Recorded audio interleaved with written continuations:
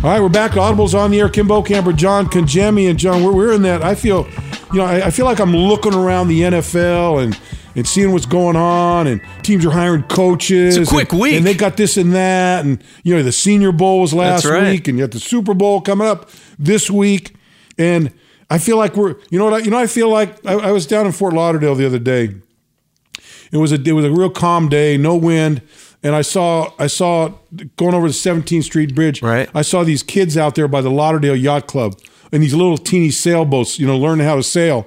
And none of them were going anywhere because there was no wind blowing, And everything's going on around them, and the motorboats are going by, and cars are going by, and those sailboats are sitting there. They didn't move. I feel like a kid on those sailboats right now. There's a lot of shit going on around the NFL, and we're just sitting here looking, when's the wind going to blow, When is the wind going to blow? We might be the guy behind the curtain, though, making a lot of moves and then announce it when the Super Bowl ends. So I'm hoping that's where the Miami Dolphins are right now. And I think that, you kind of get that feeling. Yeah. You're right, that you're in that right lane of traffic and everybody else is zooming by. And you're kind of going, oh, wait, what about us? We haven't had a lot of news. There's a lot of rumors, but there hasn't been a lot of concrete news. But I think, John, you and I and the other guys that are working around here understand what's going on, and we realize that things are in motion. Yes. Things are you may not be hearing them. It may not be official, but things are in motion. You can't allow a football team to sit dormant for 3 weeks, 4 weeks during the playoffs if you're in dire need of a head coach and in dire need of him putting his staff together the way he wants so you can have an opportunity to compete when the season comes. So if you're out there and you're listening and you think they're not doing anything, well, you're not hearing anything. But, John, I think the gears of change are moving rapidly on this football team as we speak. I agree.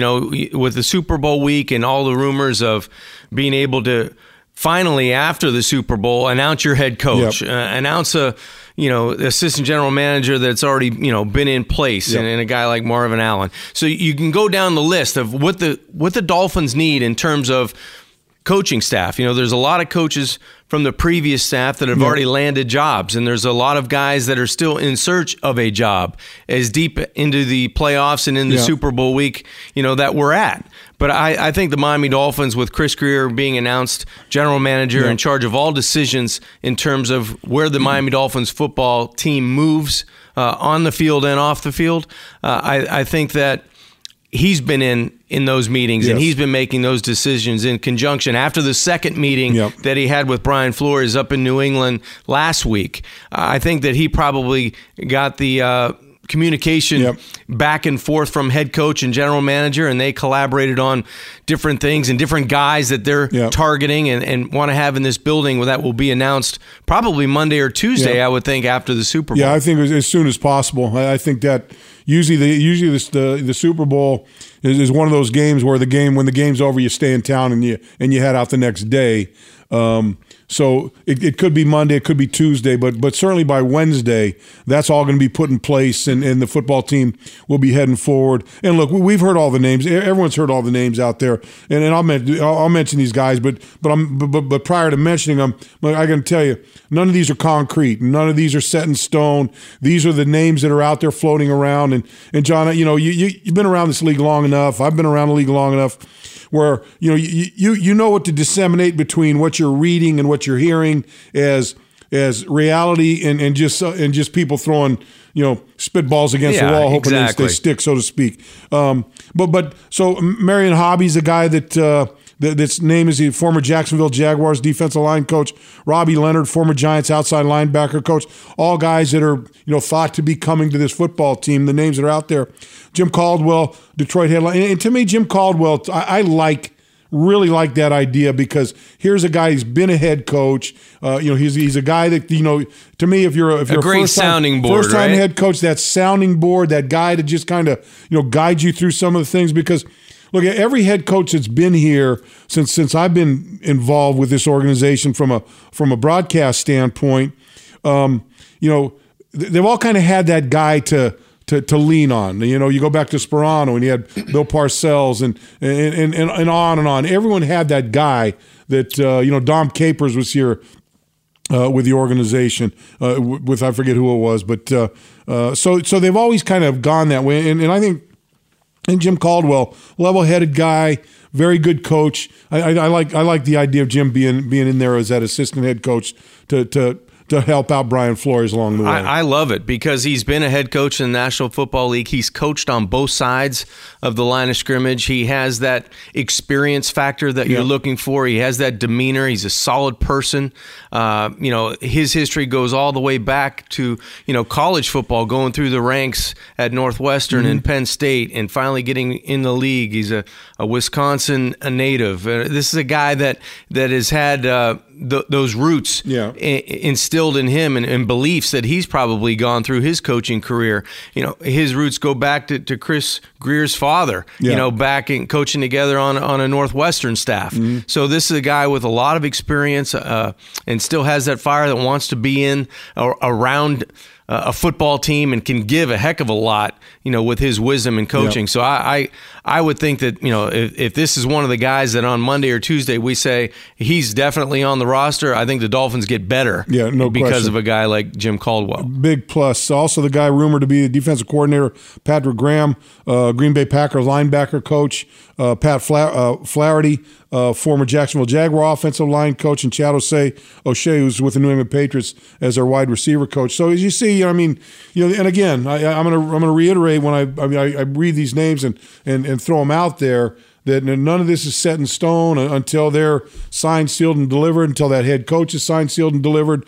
Look, we've seen a lot of things happen in this league. Yes. A lot of things where you felt like they were tied up in a nice little bow, and you kind of tying that ribbon on there, and all of a sudden, one thing changes. And it's funny because, there could be a situation where something happens in this game this week that could, for whatever reason, something crazy, that all of a sudden, since nothing's signed, sealed, and delivered, could change things. But I don't see it happening. But I've seen a lot of strange things happen in this league, man. You have. But if you go through your checklist, Bo, and you go down that list of names that have been rumored, that hopefully will be part of the Miami Dolphins staff moving forward, you can just go through, Marion Hobby, defensive line coach. Well, Chris Kasurek is no longer here, right? Yeah. Rob Leonard, linebacker coach. Frank Bush, no longer here. Yeah. Patrick Graham, defensive coordinator. Matt Burke no longer, in terms of is he here, is he not, we don't know. But you can kind of go through that exercise on your own and go through the list and go, okay, that fits. Well, that fits. And you hope that nothing crazy, as you said, in the 11th hour after the Super Bowl goes awry and some of the plans that you've been kind of mapping out over 3 weeks or 4 weeks for that matter, change. Yeah. And I don't think they will, because there isn't a whole lot of options left in terms of going out and getting jobs unless you're going from college to pro or pro to college and mixing things in like that. So I think the Dolphins have a plan. They have a roadmap going forward now. And John, also having said that, I mentioned Matt Burke and some of these other coaches. And look, we all know the situation. Team didn't win enough games, for wholesale changes, and guys get caught up in the wash, and they're out there. And look, one of the reasons I've been asked thousands upon thousands of times, hey, did you ever think about coaching? And I said, no, absolutely not. I said, I can't live that vagabond lifestyle. Yeah. The feeling that my job is going to be dictated by the guy above me. If he doesn't do the job well enough, then I'm going to be shuffled off and picking up my family and moving them somewhere else. It's just not my lifestyle, not the DNA that I was born with. I want to set my roots down, and I've been able to do that. Having said that, there's a lot of guys that are going to be coaching other places that we're coaching on this football team, and you guys, look, if they're assistant coaches, I don't care how big of a fan are you don't know much about them. Right. You don't know much about these guys because they basically work in anonymity. But John, you and I have had the chance to watch these guys, and every guy that's been with this organization, certainly with the Adam Gase, talking about the Adam Gase era, that's not going to be here anymore. The one thing I can say about them, every one of those guys worked their asses off. Oh, yeah. Every one of those guys, nobody gave it everything they nobody had. half-assed it. And you may say, oh, I didn't like that guy, or this guy stinks, or that guy stinks. Well, no, they don't. They're all very good coaches. They're very committed. They were very committed to this organization, and I wish them all the best of luck.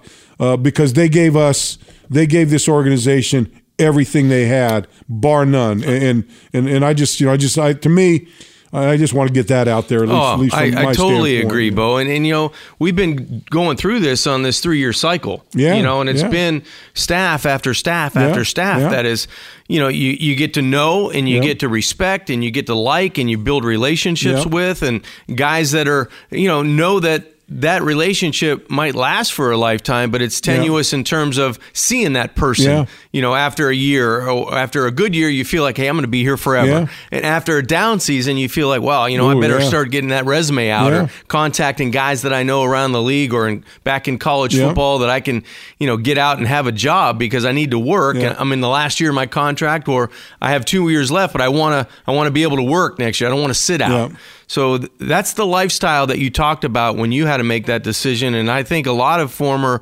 players have to make that decision. I found my fix, as you did, by talking about the game, but volunteering back at my high school at St. Thomas, that was plenty enough for me because one, I knew I couldn't get fired because they weren't really paying me. Yeah. Okay, Yeah, exactly. So I was volunteering, but I got to be around kids and try to affect their lives, and that meant a little something to me as our kids were kind of going through that process, and you get to meet really interesting young men to try to mold them. And that's where I really enjoyed about giving some time back when our kids were kind of going through high school. I could be around them and still do something I loved and still talk about it as well. So I don't know if I'd want to do that. I made that decision years ago of not getting into coaching because of the roots, getting stable in one area and being able to stay there and not having, 14 houses and 17 jobs and to each its own. I think it's one very nice at the end of the year when you kind of look up and see where those salaries are going in coaching and being able to say, wow, I'm doing what I love and this is still a game for me and it's still kind of fun and they're paying me way too much to do what I'm doing. But on the flip side of it, you're never around, and that's why they're paying you so much. And there's a lot of sacrifice that you have to give into. And the pressure. The pressure That's is right. Look, it's you're not talking about Pop Warner football. You're not talking about Optimist League. Absolutely, you're talking about a multi-billion dollar business, and 32 smaller businesses that are billion-dollar businesses in their own, that are businesses within a major business, and so it's serious and there's pressure. And look, from a player all the way through the coach, I mean, that pressure of that 3 hours before game day, that 3 hours before kickoff. If I could eliminate those 3 hours before kickoff in that hour and a half of film study after the game, hell, I could still be playing right now. That's funny. You know what's funny too? Just talking about coaching. When New England came down to play the Dolphins at Hard Rock this year, being able to be at St. Thomas where I went to high school, I got to see a lot of those kids go on to college and play football, and a lot of them playing in the NFL, and 2 playing in the Super Bowl with Philip Dorsett and James White. So, before the game, we're there doing the pregame show, and I'm kind of walking around afterwards, and I see James White, guy that I coached in high school. He comes over, hey, coach, gives me a hug, wish him luck, told him not to beat us, don't do too much today, and he laughs. He goes back in the locker room. So I didn't get to see Philip Dorsett. So I'm kind of hanging out in my spot around the 25-yard line on our bench, watching the guys come out for specialties, the kickers, the punters, the returners, and all that. And Philip's catching punts. So I yell out to him, Philip, Philip tried to get his attention. He must not have heard me, but I think he did the second time. So he looks over and he gives me hold on 1 minute. So he catches a punt, runs it by our bench, comes over, gives me a hug, talk to him for a couple minutes. He walks by, and then Matt Burke is walking down our sideline. He goes, hey, John, what the hell are you doing hugging these guys for? I said, well, I coached those kids in high school. He goes, get out of here. I said, it's kind of ironic that both of those guys are now, James already winning a Super Bowl, but Philip getting an opportunity, to play together in a game. Well, especially with St. Thomas and down we were in Carolina last year for the game, and I'm standing there. All of a sudden, I hear from the field, "Hey, Bo!" And I look over, was the Flaherty kid, Matt. Oh yeah, right.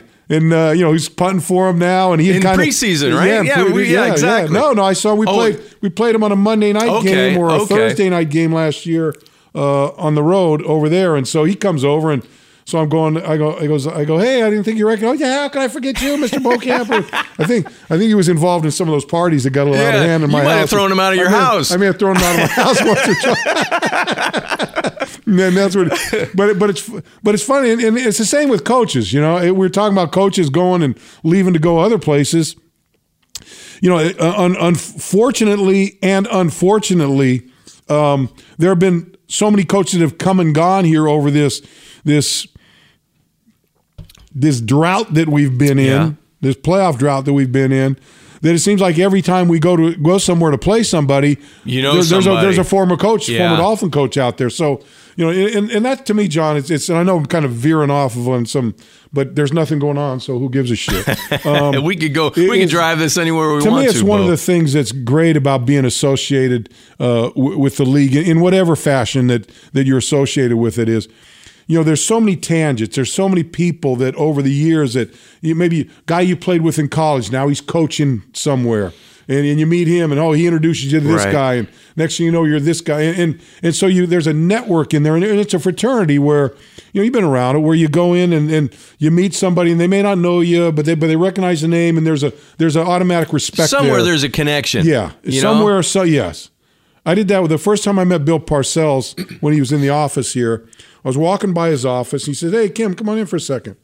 So I come in and you know, I'd seen him and really had never met him, and so he introduced he introduced himself to me. I introduced myself to him, and he said, "Hey, you played with Dan Lloyd out in when you played at Milpitas High School, when right?" was the last time you heard that and name, I said, right? "Well," I said, "Yeah, he went to Logan High School." I said, "We played him." Yeah. He goes, "Well, I had him with the Giants, and then and I said, "You had this guy too." He goes, "Yeah." I played with him, and so you get this whole. And so I sit there with him for 45 minutes, right? And all we're doing is playing. Hey, you know this guy. Well, if you know that guy, you must know this guy, and the whole thing. And you walk away feeling like old buddies because you know a bunch of guys I know. You're connected. I know a bunch of guys you know, and you've got a connection there. Well, that's how you build relationships, and I'm sure that's how coaches check out guys, that they're not quite sure. Yeah. How do you know that guy? Oh, I'm going to give him a call. Yeah. And the first time you walk into that room, they go, "Hey, I called so-and-so on you. You must be a pretty good guy. Or you wouldn't be around. He wouldn't like you." Well, what's funny, I remember talking to Coach Gase when he was here before his first year going into like free agency and that whole thing.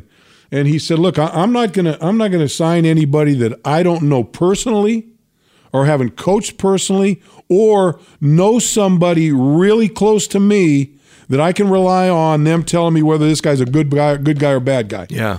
So God coaches use they use that network too. Well, for their business to get taken care of. From all accounts that we've read, and it could be false, but what we've read and what's been reported, that last call by Peyton Manning to New York really solidified Adam Gase getting that position as head coach of the Jets. So you're one relationship away from either getting the nod or not getting a nod in some instances. Yeah.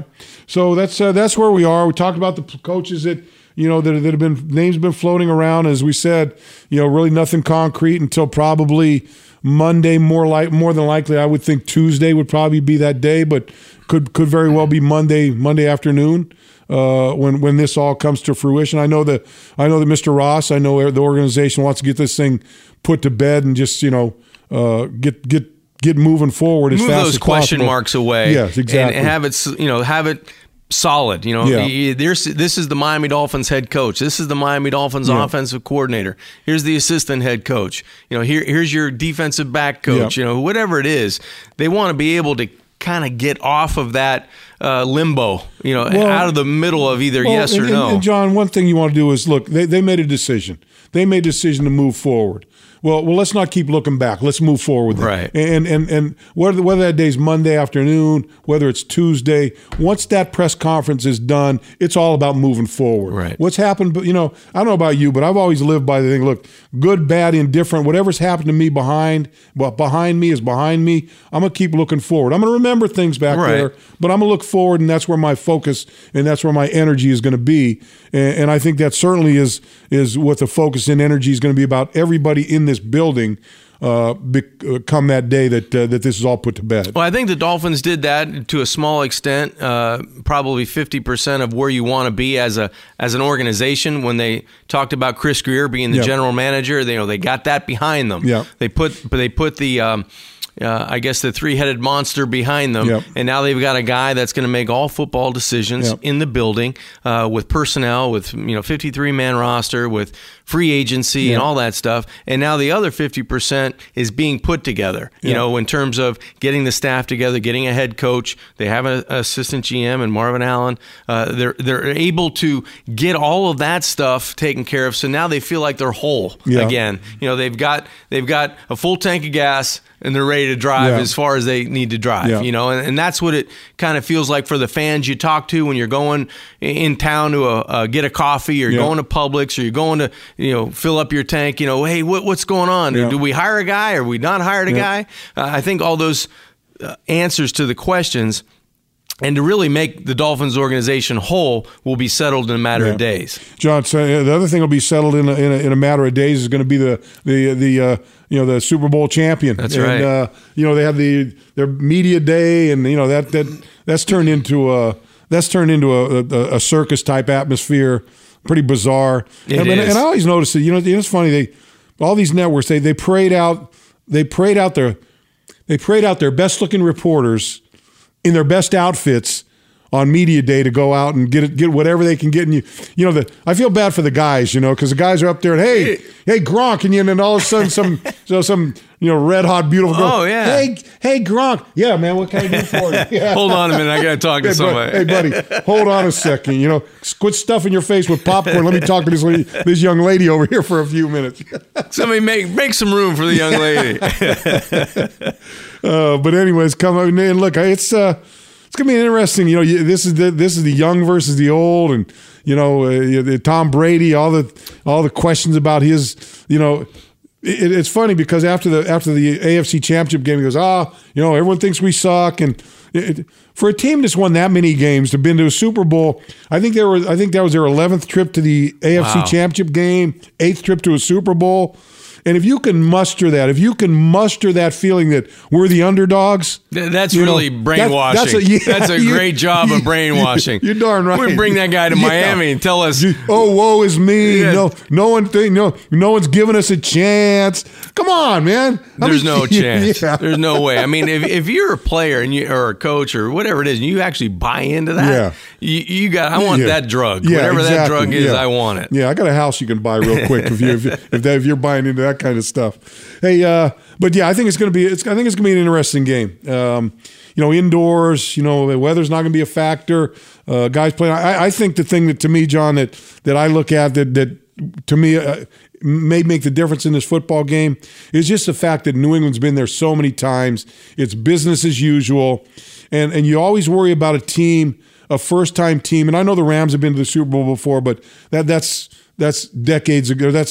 You don't even remember these guys here. These are not Super Bowl veterans. I'm sure there may be a couple guys in the team that's been to Super Bowl on the Rams, but you always worry about are you just happy to have gotten there, and you're going to get swarmed over by everything, all the hoopla surrounding the game, the ticket situation, the family situation, the change of scenery, the hype, all the things that are around it. New England, to them, that's old hat. We've done that, been there, done that, not a big thing. Where for the Rams, everything they see is, wow, that's first cool. Time. Oh, wow. Oh, geez. Oh, yeah. Oh, God. Someone comes in 2 days before the game. My uncle comes in. He wasn't going to make it. Now I got to find 4 more tickets for him. And all that stuff that goes on, that to me is it may be the biggest thing for the Rams to overcome, maybe even more so than the New England Patriots themselves. It might dealing with that situation. It might be. I just think that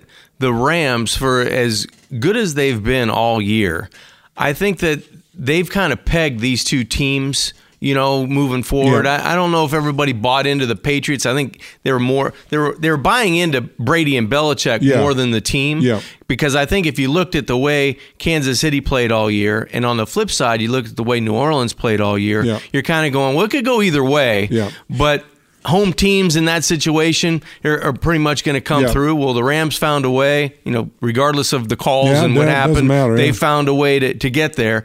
And Brady became Brady again. He just kind of put everybody on their back, the chameleon offense of we're going to do this today, and then next week we're going to do that to beat you. They found a way to get there. So the Rams, getting back to your point, I don't know if that's going to be the factor, because I just think that the way their head coach steers that ship, those guys are, every detail. They're trying to snap the ball in the same formation personnel-wise, but different formation play-wise in a matter of seconds. And for that to happen without having a whole lot of mistakes, you have to have laser focus. On defense, they've got just enough experience with just enough unbelievable playmakers at every level to kind of not dictate, but have an answer to what the Patriots like to do. I think the biggest thing will be how the matchup is in terms of how are they, going to be able to affect Brady? Because no one really does. The hardest time Brady has is really against the Dolphins at Hard Rock Stadium. If you go through the last 10 years, they've found a way to affect him. I wouldn't be surprised if McVay's looking at more tape like how where has Brady stumbled over the last 4 or 5 seasons? How has he stumbled? And why? And what's happened? What is the cause and effect of all that? You go back, and I think it's going to come down to, as it usually does, there's probably 5 or 6 plays, as every coach has told you, over your career that affect the outcome of the game. Now, whether that's a missed kick, whether that's a sudden change opportunity, whether that's one guy having the ball last and being able to create a drive to win the game. I think those are the things that are going to affect the game. I think the Rams are going to deal with all that off-field stuff a little bit better just because of the way their head coach has coached them all year. No doubt. And you look at it, I think to me, for the Rams to do what they need to do, and look, I think the easiest way to affect Tom Brady is to affect him, to get in his face, to get him with the happy feet back there. Because we've seen it before, and with Aaron Donald and Sue had a great game last week, 2 sacks, and really came along. And that was unbelievable. Quite frankly, for Sue, he's been pretty pedestrian, been quiet all year long. He hasn't done much, and then he kind of goes up there, and he's used to being the guy, and all of a sudden he's standing next to Aaron Donald, who's maybe the most valuable player in the league. The way he's played this year, certainly from a defensive standpoint, and he's become second fiddle to that guy. But look, if both of those guys can have a big game, then because Tom's that guy likes to just step up in the pocket, and he's very good in that pocket. And if they can crush that pocket and collapse it from the middle up, and get Brady to have to come out of the pocket. Now, look, he's not that he's not very good at. Guy's good at doing everything. And he's good at adapting to those types of situations. But I think those two guys really have to play well, I think, for the Rams to disrupt that offense to the point that they need to keep them from it being just a shootout, and whoever's got the ball last is going to win this thing. Right, and they have to be patient because it's not going to happen maybe in the first quarter. They got to keep banging at the door and try to get pressure and try to get their hands in passing lanes and try to affect the timing of that offense in some capacity. He's going to get the ball. 30 minutes. He's going to try to get the ball as quick as he can. They're going to have success right off the bat. Yes, they're going to have success. It's just a matter of being relentless with the way you rush Tom Brady, the different looks you give him, and for Wade Phillips in that defense, I don't think you can stay stagnant. You can't stay in zone and pray that your guys are going to be better than Edelman and Gronk and Hogan and Dorsett and White coming out of the backfield and Michelle, and we saw them play every style in the game against New England, in the game against Kansas City, the way New England's offense was able to dink and dunk, and then all of a sudden they convert 3rd and 11, 3rd and 10 3 times on a game-winning drive. It's just they can kind of do what they need to do at certain times, and you have to be able to win those certain plays. I think it's going to be an interesting game, be a fun game, and so we'll see. We'll know Monday. We'll know a lot of things Monday or Tuesday, so I'm kind of looking forward to the end of this week and moving forward. Hey, let's go ahead and get some of these fans. It's nice to have the fans back. I think I'll give them the last week we had fan participation. I'll give them on a scale of 1 to 10, from 1 being that's 1. That's where it is. To 10 being okay, good question. I would give them a good solid 5. Okay, I think they were middle of the road. We'll see if we can. move it up here. I kind of have a feeling what 5 sounds like, but go ahead. Twitter at LMAD55. Xavien made an incredible jump since his rookie season. Glad he made his first Pro Bowl. Need to make sure we keep him as a Dolphin. Came up with an interception in the Pro Bowl. Almost had another one. And look, I'm going to say what I've been saying for a while here. If you got talent, find a way to keep it and find a way to grow with it. This football team, and we've seen it over the years, get rid of talent because for whatever reason or another. And I'm hoping that this regime is more about, hey, we're going to keep our talent, and it's going to be paramount for us to learn how to manage those guys within the framework of our organization. Forget this shit about, I don't like the way this guy runs routes, I'm going to get rid of him. No, this guy's a good player. How do we manage him? How do we make him be a guy that makes our football team better? And if there's anybody here, and I use X for example for a lot of things. One is kind of what he talked about, his jump since his rookie season. And I'm looking at the guys like Gottschall and Vincent Taylor and Tanker, and Vincent Taylor and the young guys like that, the Raekwon McMillan, right? The little linebacker, Kalen Ballage, all these young guys to make that if they follow the path that because Xavien had his struggles his rookie year, wasn't starting all the time. Finally got him in there and struggled his rookie year, got better the next year, and here he is a Pro Bowler in year 3. And I think there are still a number of young guys on this football team that have the ability to have that kind of a growth spurt of a jump into year 3, and so I'd like to see a lot of guys make that move, and I think there are guys that can do that. Well, we saw Jakeem Grant as an example kind of grow into what he was. I mean, if I'm the general manager, I'm not so sure I kept him after year 1 because you think going into year 2, he might be a liability catching punts. Well, what did he do? He worked at his craft for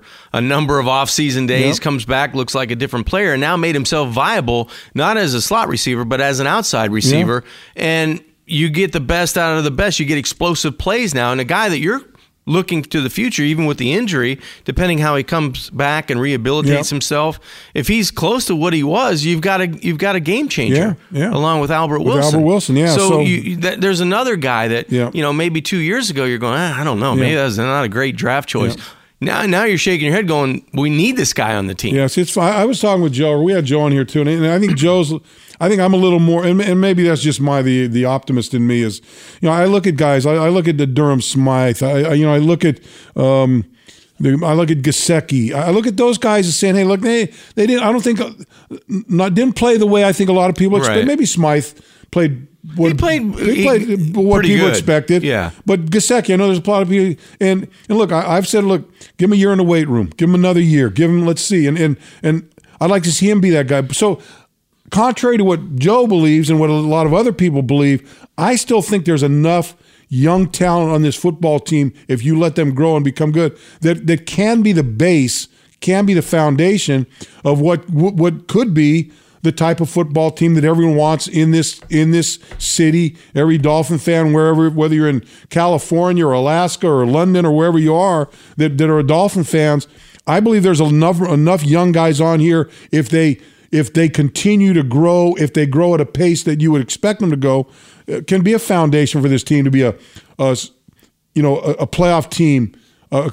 Contending for a playoff spot and contending to move on each and every year. Having said that, you've got to find that quarterback though that's going to drive that train. I think you've got enough wheels in here that I think are going to be pretty good players, but you got to have that guy who's going to drive that train. Yeah, it's got to be a combination. You know, the one guy that decides it is your quarterback, because sometimes he can make a lot of mistakes go away by the way he plays. Yep. Facebook, Steve Sampson. I know Frank Gore was doing well for us on early downs, but I think we should have utilized Drake more. That dude is an absolute playmaker with the ball in his hands, and I think there's a lot of frustration with Kenyon too about not getting the carries that maybe. And look, I'll say this, and look, I don't think he was afraid to tell people. But it never affected the way he played. I like the way he just kept his head down and kept working. Yeah. Whenever his number was called, he's on the field and he would produce. So, I think he learned a little bit from Frank Gore though, and the way to grind out yards when things really aren't there. And it wasn't there a lot for Frank early, but he always found a way to get 3-4 yards. When he had his first down carries. And I think Kenyon could learn a little bit from that, and did learn a little bit from that, because as the year progressed and Kenyon got those opportunities, it wasn't those U-turn runs anymore. When something wasn't there and there was a bunch of humanity facing him, he found a way to get 2, 3, 4 yards, and that helped the way the Miami Dolphins played offense last year. To me, there was only one reason that Kenyon Drake wasn't getting more carries, was because he just wasn't effective on first downs. Second and 9, second and 11, second and 12. We lost yards. I would say that. Or Frank. Well, second and 6, second and 5. So, that to me, the bottom line as to who got more carries and when they got those carries were basically on that alone. The way the game was called last year for this offense, you're right. It was a liability if you got no yards or 1 yard on first down, and Frank was more consistent at it. But I do give Kenyon credit from maybe game 11, 10, 12, when he got his opportunities, he found a way to try to emulate what Frank was doing when his number was called. Yeah, I would say if I'm Kenyon Drake and I'm sitting there by myself in at home or wherever you are, and saying, what do I need to do next year to be the type of player I want to be? I need to learn how to be more effective on first downs, period. Because he's got the rest of the package. He catches the ball. He's got great speed. In open field. He's great in the open field. He makes people miss. He does a lot of good things for you. But he's got to find a way to be an effective runner on first downs. Yeah, I agree. That puts him in that makes him the whole ball. Let's of wax. hope he got a jump start on that at the end of the year. Twitter at Fins for Life, at FinFan for Life. I really think when we lost Albert Wilson and Jakeem Grant, our offense really stalled. I think they really helped open up the offense. I hope they come back stronger. I'm with you. They were lightning in a bottle. Those. I remember the little 4-yard passes. 4-yard pass going for. With those two running down the field, high five, and boy, I tell you, at that point, boy, you really felt like this team had it going on, and I agree with them. When we lost Albert and Jakeem, but it took your big playability really out of the foot. But now you had a big play by Caleb. And you lose your quarterback at that time too. Exactly, so you kind of feel like everything hit at once. You lose your offensive center, you lose your guard. You were beat up at a lot of different spots on offense. But those two guys were the guys that give you those chunk yardage plays. I tell you, between those two and Sitton and Kilgore, those were major. Almost impossible to overcome losses on this football team. An average offensive team, and I'm not talking about names and talent. I'm talking about numbers in terms of where the Dolphins were, yards per carry, yards per play, yards per pass. To lose what they lost and still be able to compete and have a chance to do something at the end of the year was pretty remarkable. Yeah. Facebook, Johnny Sardina. Howard's a great player, but the Pro Bowl is a joke. They should vote the players in, but discontinue the game. Just my opinion. I could care less about. Look, it's an honor. Even the Pro Bowl voting is a little. It's a little skewed. A little skewed as far as I'm concerned. But they got 8-point-something million viewers. They're never going to get rid of that game. It just, to me, problem with the Pro Bowl for the NFL. Of all the sports, it's the hardest sport to play in an all-star game. Guys don't want to get hurt.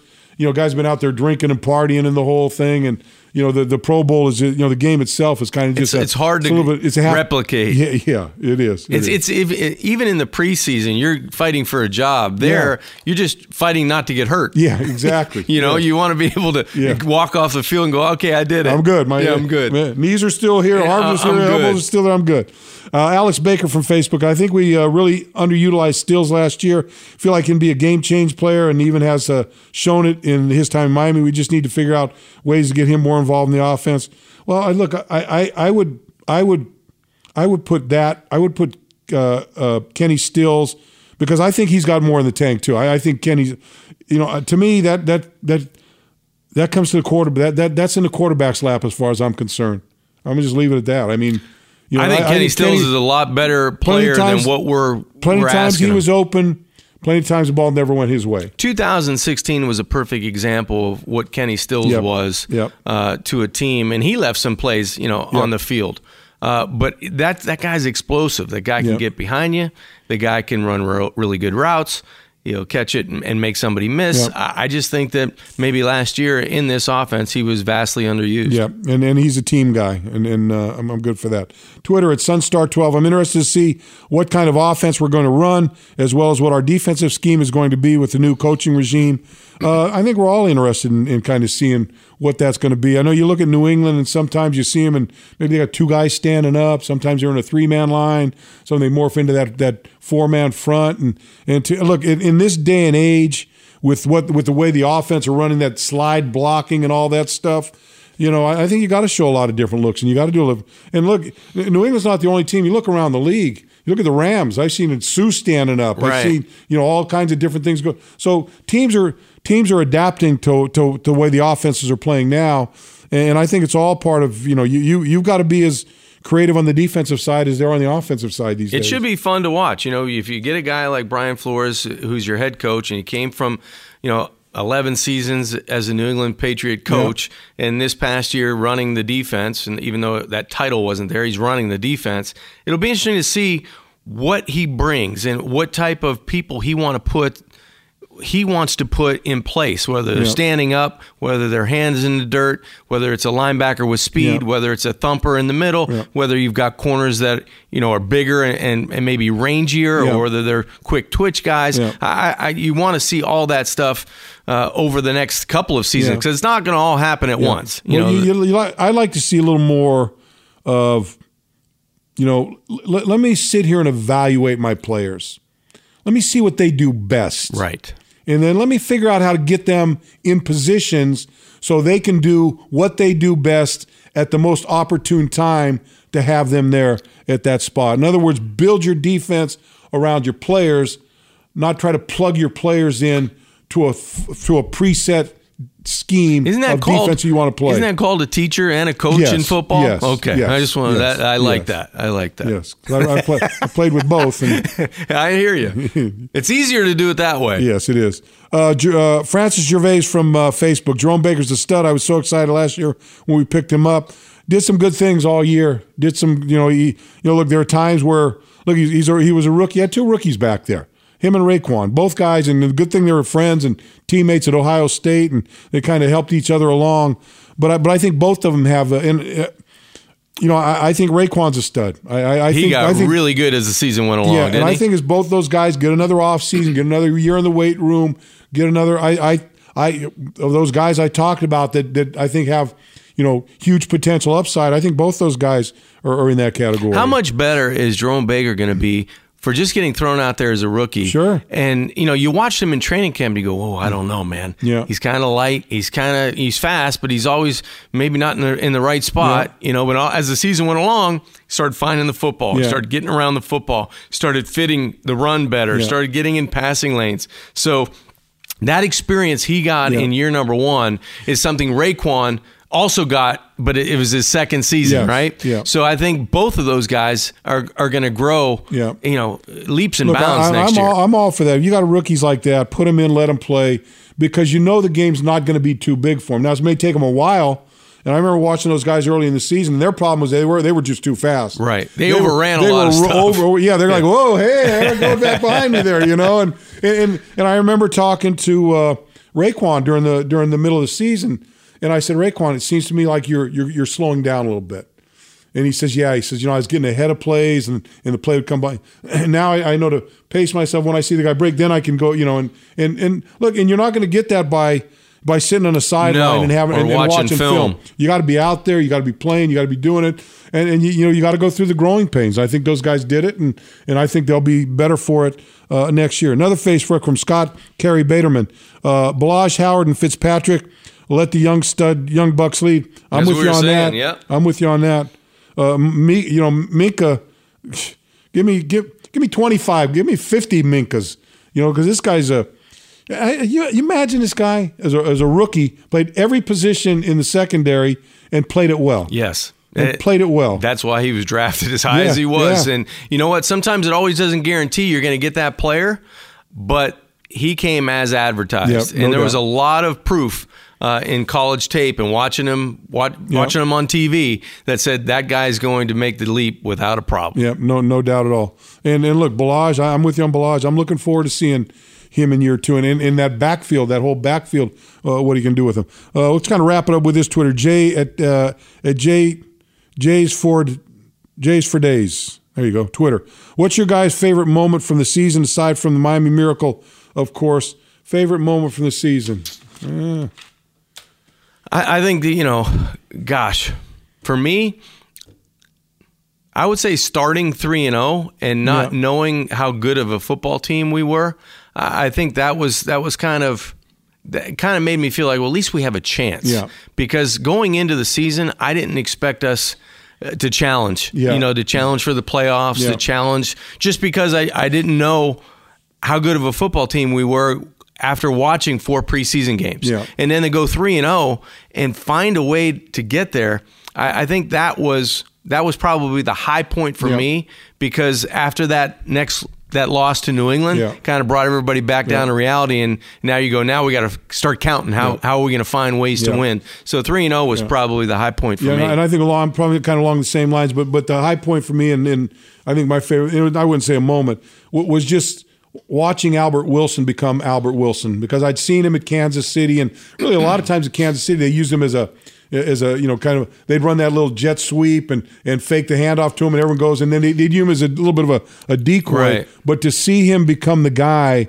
that made became the playmaker that he was here, that probably was one of the most enjoyable parts of the season for me, watching him emerge until he got hurt, because it seemed like every time he touched the ball, there was something good was going to happen. Boy, he was fun, and he did nothing but work, and it kind of evolved into his position. It wasn't like a giving at the beginning of the year where we knew what he was going to be, we knew what he was going to do, because I think Adam Gase and the offensive staff at that time were trying to still figure it out themselves. Yeah. But as the season went along, he got more opportunities, and then once he had the ball in his hand, he turned into a running back in the middle of the field. That was a good pairing, that coaching staff, that offensive coaching staff, and Albert Wilson. They knew what they wanted the player. They just didn't know how he was going to fit. Yeah. And then all of a sudden he found a way to fit. Once they saw what he could do, then you could see more and more and more. That was good.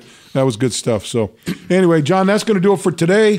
We'll be back next week. We'll be talking about the Dolphins' new coaching staff. We'll probably have a chance to talk to the new head coach. Who knows? Maybe we can see about getting him here on the twist an arm on the program. There we go. Spend a little time with him there. But last big week in the NFL, John. Super Bowl. It's going to be fun, and everyone enjoy the game. And I hope your team wins. And if it's not my team, then I hope your team loses. But that's just me. That's it. That's just the way it is. Enjoy Super Bowl Sunday. I'm sure everybody's going to have their spot where they're going to be watching and probably rooting against the New England Patriots. I would think. And we'll catch you guys next week. Have a good one.